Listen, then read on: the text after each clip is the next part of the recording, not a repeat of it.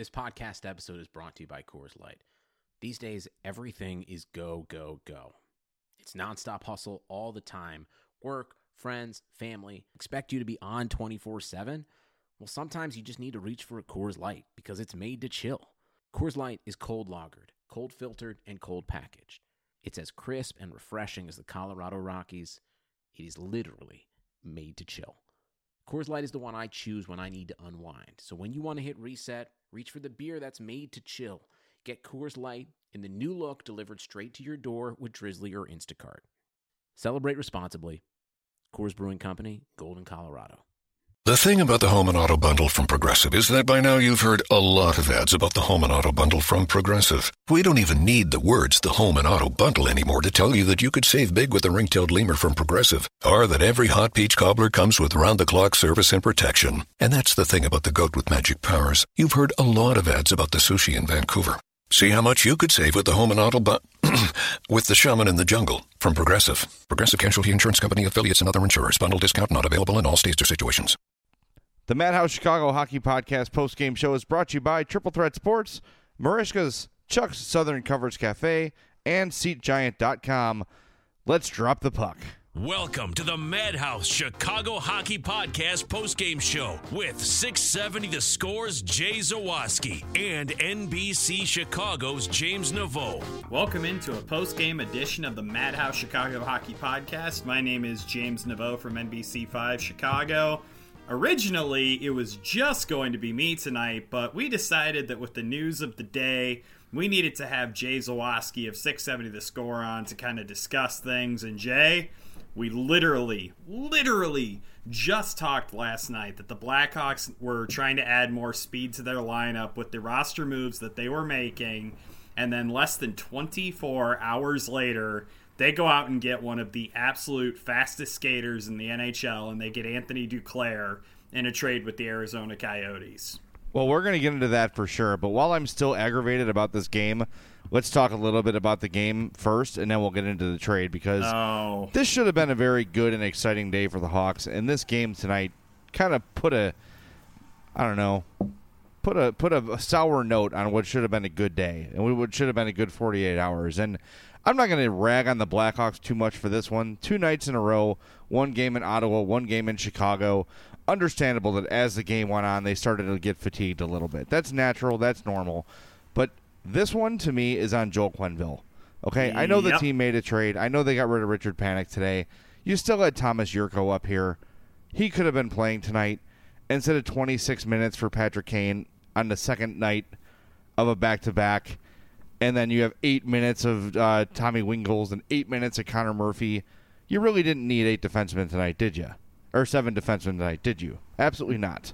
Nope. It just frustrates me. In a game that they played very well, they dominated. They had a couple chances that should have gone in that didn't, and some bad luck. But he's got to predict that fatigue. And you can't play, every time you play the Wild, you know it's going to be a tight game. They play a defensive style. It's rarely a blowout. You know, it's always going to be within a goal, within 2 goals. You need Patrick Kane fresh at the end of the game. He was not. The power play at the end of the game was brutal. It just was a total crap show tonight, and it could have all been avoided if he would just stop overthinking and put out a normal lineup. It just drove me crazy. And the longer the game went on, staying tied and then Minnesota taking the lead, the more aggravated I got about the whole thing. This game should have been a win. It could have been a win, and it's 2 huge points that got away from them tonight. I literally, when I saw the lineup, I said to Siafa Lewis at NBC, I just said, why is Joel doing this? Like, I don't get it, man. I do not get this idea of it being somehow a good thing that you have to spend literally an entire game shuffling your freaking lineup around because you only have 11 forwards and you have 7 defensemen. The constant rotating of lines basically ensures that you're not going to get any continuity on offense at all. You are not going to get a consistent push. And what we've seen the last few weeks is that they've had these 2 lines, the 2 top lines, and they've been playing really, really well together. And it's been working really well. So what does Joel Quenneville do? just for whatever reason decides that he wants to tie one of the Blackhawks' collective hands behind their back in a divisional game against a team you are tied with in the standings. And the fact that Joel Quenneville just decided, no, instead of, keeping Brent Seabrook out of the lineup, the team scored 8 goals last night, yada yada. No, instead what he does is keep all 6 defensemen in, add Brent Seabrook in, and then for whatever damn reason decides that it'd be a really good idea to run guys like Patrick Kane and Jordan Osterley into the ground against a very tough, very physical, very fast opponent. And he literally didn't have to. I totally get it. If you have, an injury happen or something like that, if you're just not prepared for it, if it's just a weird freak coincidence or whatever, I totally get it. It's fine. But you had Thomas Yurko here. You have Eric Gustafsson here. To me, it's you have these extra guys and then you just refuse to use them. That's awful coaching. This loss tonight is on Joel Quenneville, whom I've been very supportive of recently because I feel like he's been making some good decisions. He made a blatantly dumb one tonight that cost the team the game. Yeah, I don't think there's any doubt about it. And look, the players have to perform. They've got to come through. That power play has to be better. I don't care if your legs are tired. I don't care whatever. If your legs are tired, simplify things. Instead of trying to carry the puck into the damn zone when you know there's going to be 4 Minnesota Wild players just standing there waiting for you, dump it in, get things going. The extra passes were driving me insane. Last night, they kept the power play simple, and it worked. And I don't think it was not working because Brent Seabrook was in the lineup today. I'm not going to, you know what I mean? It's not that. It's just a matter of, yes, the players made some mistakes too, but Quenneville put them in a bad position. He put them in a bad spot. Like you said, 26 minutes for Jordan Osterley on the back end of a back-to-back. 26 minutes for Patrick Kane tonight when, like I said earlier, in a tight game, you want him to be fresh at the end of the game, not dog-ass tired. It was just a horrible approach, and I know we're doing the hindsight 2020 thing, but I questioned it when I saw the lineup today. What is the point of that? What is the mindset? Why change a damn thing after an 8-2 win? I don't get it. Stick with what works. Stick with it. Brent Seabrook would understand. Look, I wanted to get you back in today. We won 8-2 last night, so we're not going to mess with anything. Have a seat, right? Take another night off. I feel like this game was so winnable. It was so important, and Quenneville just out-cued himself, and it cost the team the game. I really think that. I really believe that. And yet, like you said, it's overcoaching is what it is, and trying to be more clever than you need to be. All you had to do was literally swap Richard Panik for Thomas Yurko.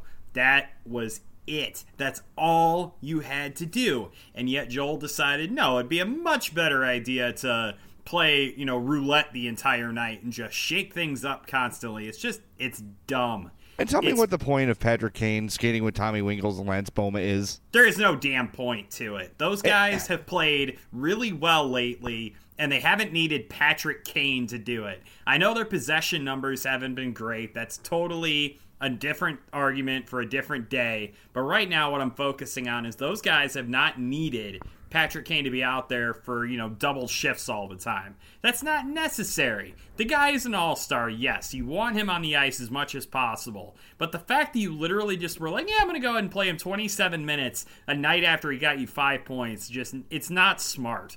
It's not good coaching, and Joel should not have done it, and frankly cost his team 2 points tonight. And let's look at this one, too. You've got Alex DeBrincat in a tie game or 1-goal trailing game. DeBrincat had 3 shots on goal in 11 minutes. He played 11 minutes. Guess how much time Alex DeBrincat had on the power play today? 14 seconds. Ryan Hartman gets 2 minutes on the power play. Patrick Sharp, who's been scoring lately, sure, gets 3 minutes on the power play tonight. That's second only to Jonathan Toews. Come on, what are we doing here? You've got these players that have thrived in the power play, that have shown they could set things up, specifically Alex DeBrincat, who is one of your more natural scorers, one of your better playmakers. You're down a goal late. Get him on the ice, please.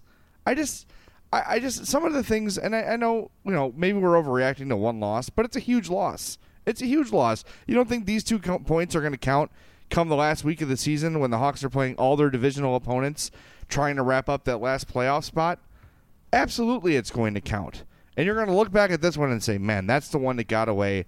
That's the one we should have won, and they didn't for so many reasons.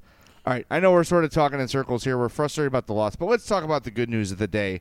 The Blackhawks acquire Anthony Duclair and Adam Clendening from the Arizona Coyotes for Richard Panik and Larry Dolphin. Rest in peace, Larry Dolphin. What was your favorite Hawks Larry Dolphin memory? The day they traded him and the day we named him Larry. Actually, no. I'm going to take this back. It's the day that we found out that he actually calls himself Larry Dolphin on Twitter. Yeah, That was my favorite day. All right, well, I think that was all totally worth it. My fantasy team name is the Miami Dolphins, so I love the trade. I think there's literally nothing you could say about this deal that is bad. You get one of the, like you mentioned at the start, one of the fastest skaters in the game, 22 years old, has scored 20 goals before, looks like he needs a change of scenery, and he's going to get it. You would expect him to play on the top six, maybe on that left wing with Schmaltz and Kane, move Ryan Hartman back down. I think that this is a no-brainer, and maybe it pans out, maybe it doesn't. Maybe he is just like a 20-goal, 35, 40-point guy. That's still pretty damn good.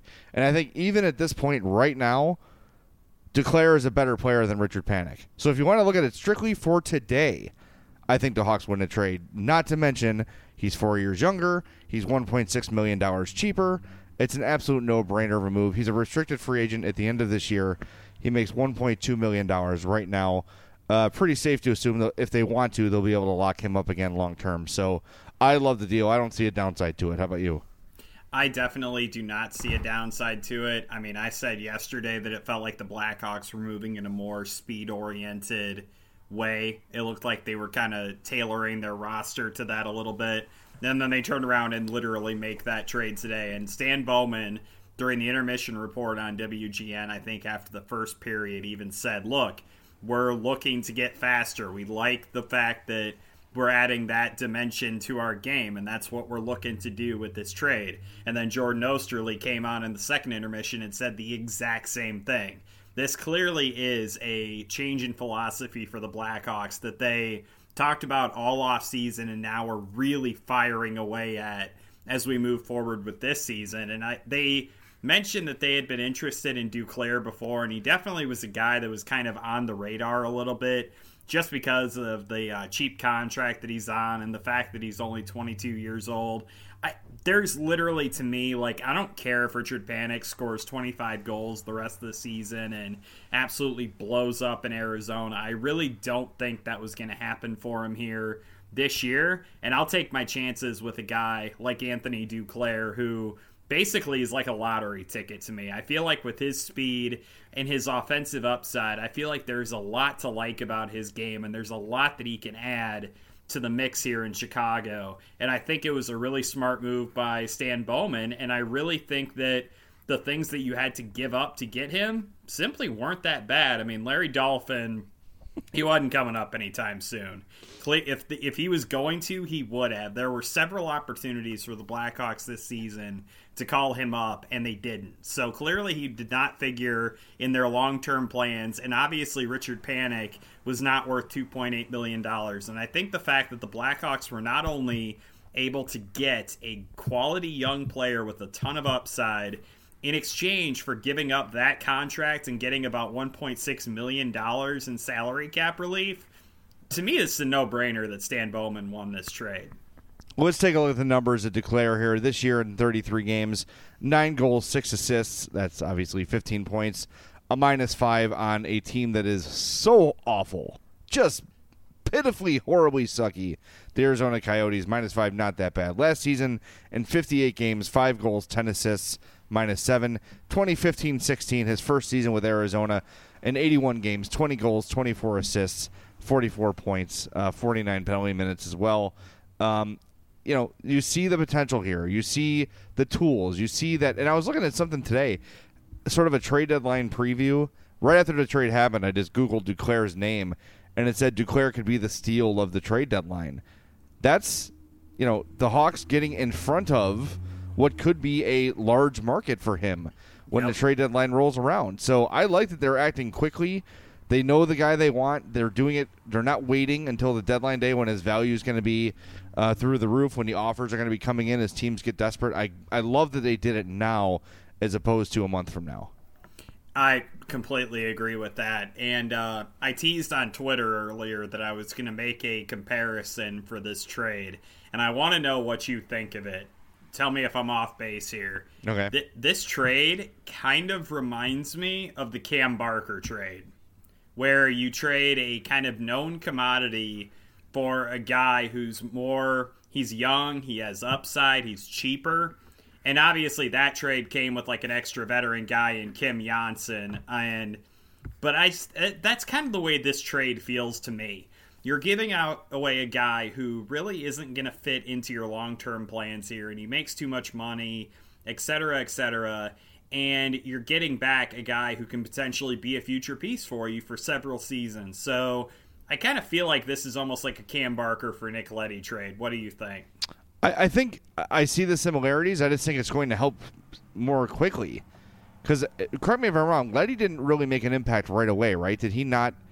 He didn't come to the Blackhawks right away. I think there was a year before he came up and started contributing. If I'm not mistaken, I might be wrong. Yeah, Nick Leddy, they traded for him the year after he was drafted. So, no, he did not immediately come into the NHL. But he was a first-round pick. I think he was like 15th or 16th pick overall when they traded for him. And so that was kind of where my brain went, was just like, look, you go to the guy who has upside, and obviously Anthony Duclair actually has an NHL track record, and Nick Leddy didn't. But at the same time, I definitely feel like you trade the guy who's kind of like worn out his welcome a little bit and is kind of maxed out what you can realistically anticipate from him, and get a guy who could potentially make a big impact for your team. And that's kind of where my brain went when this trade was made. Yeah, I see what you're saying for sure. Definitely. A good comparison by you. I like it. I think most Hawks fans love it. I think Sportsnet ran a poll who won this trade, and it was 79% Chicago.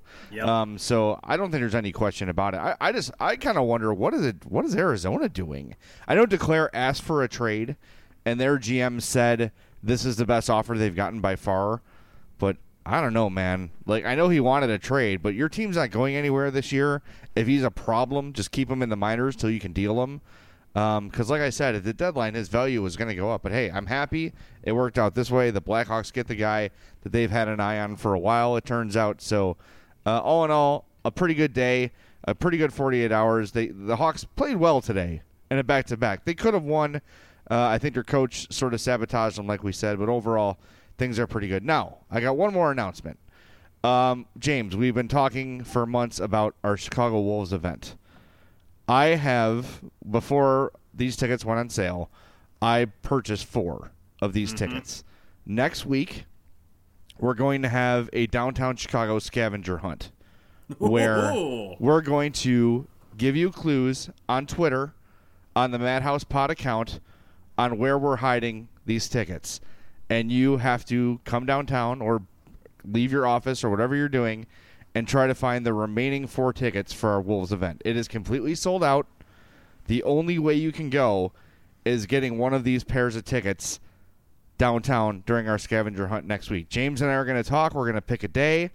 We're going to look at the weather, make sure it's not pouring rain so your tickets don't get ruined.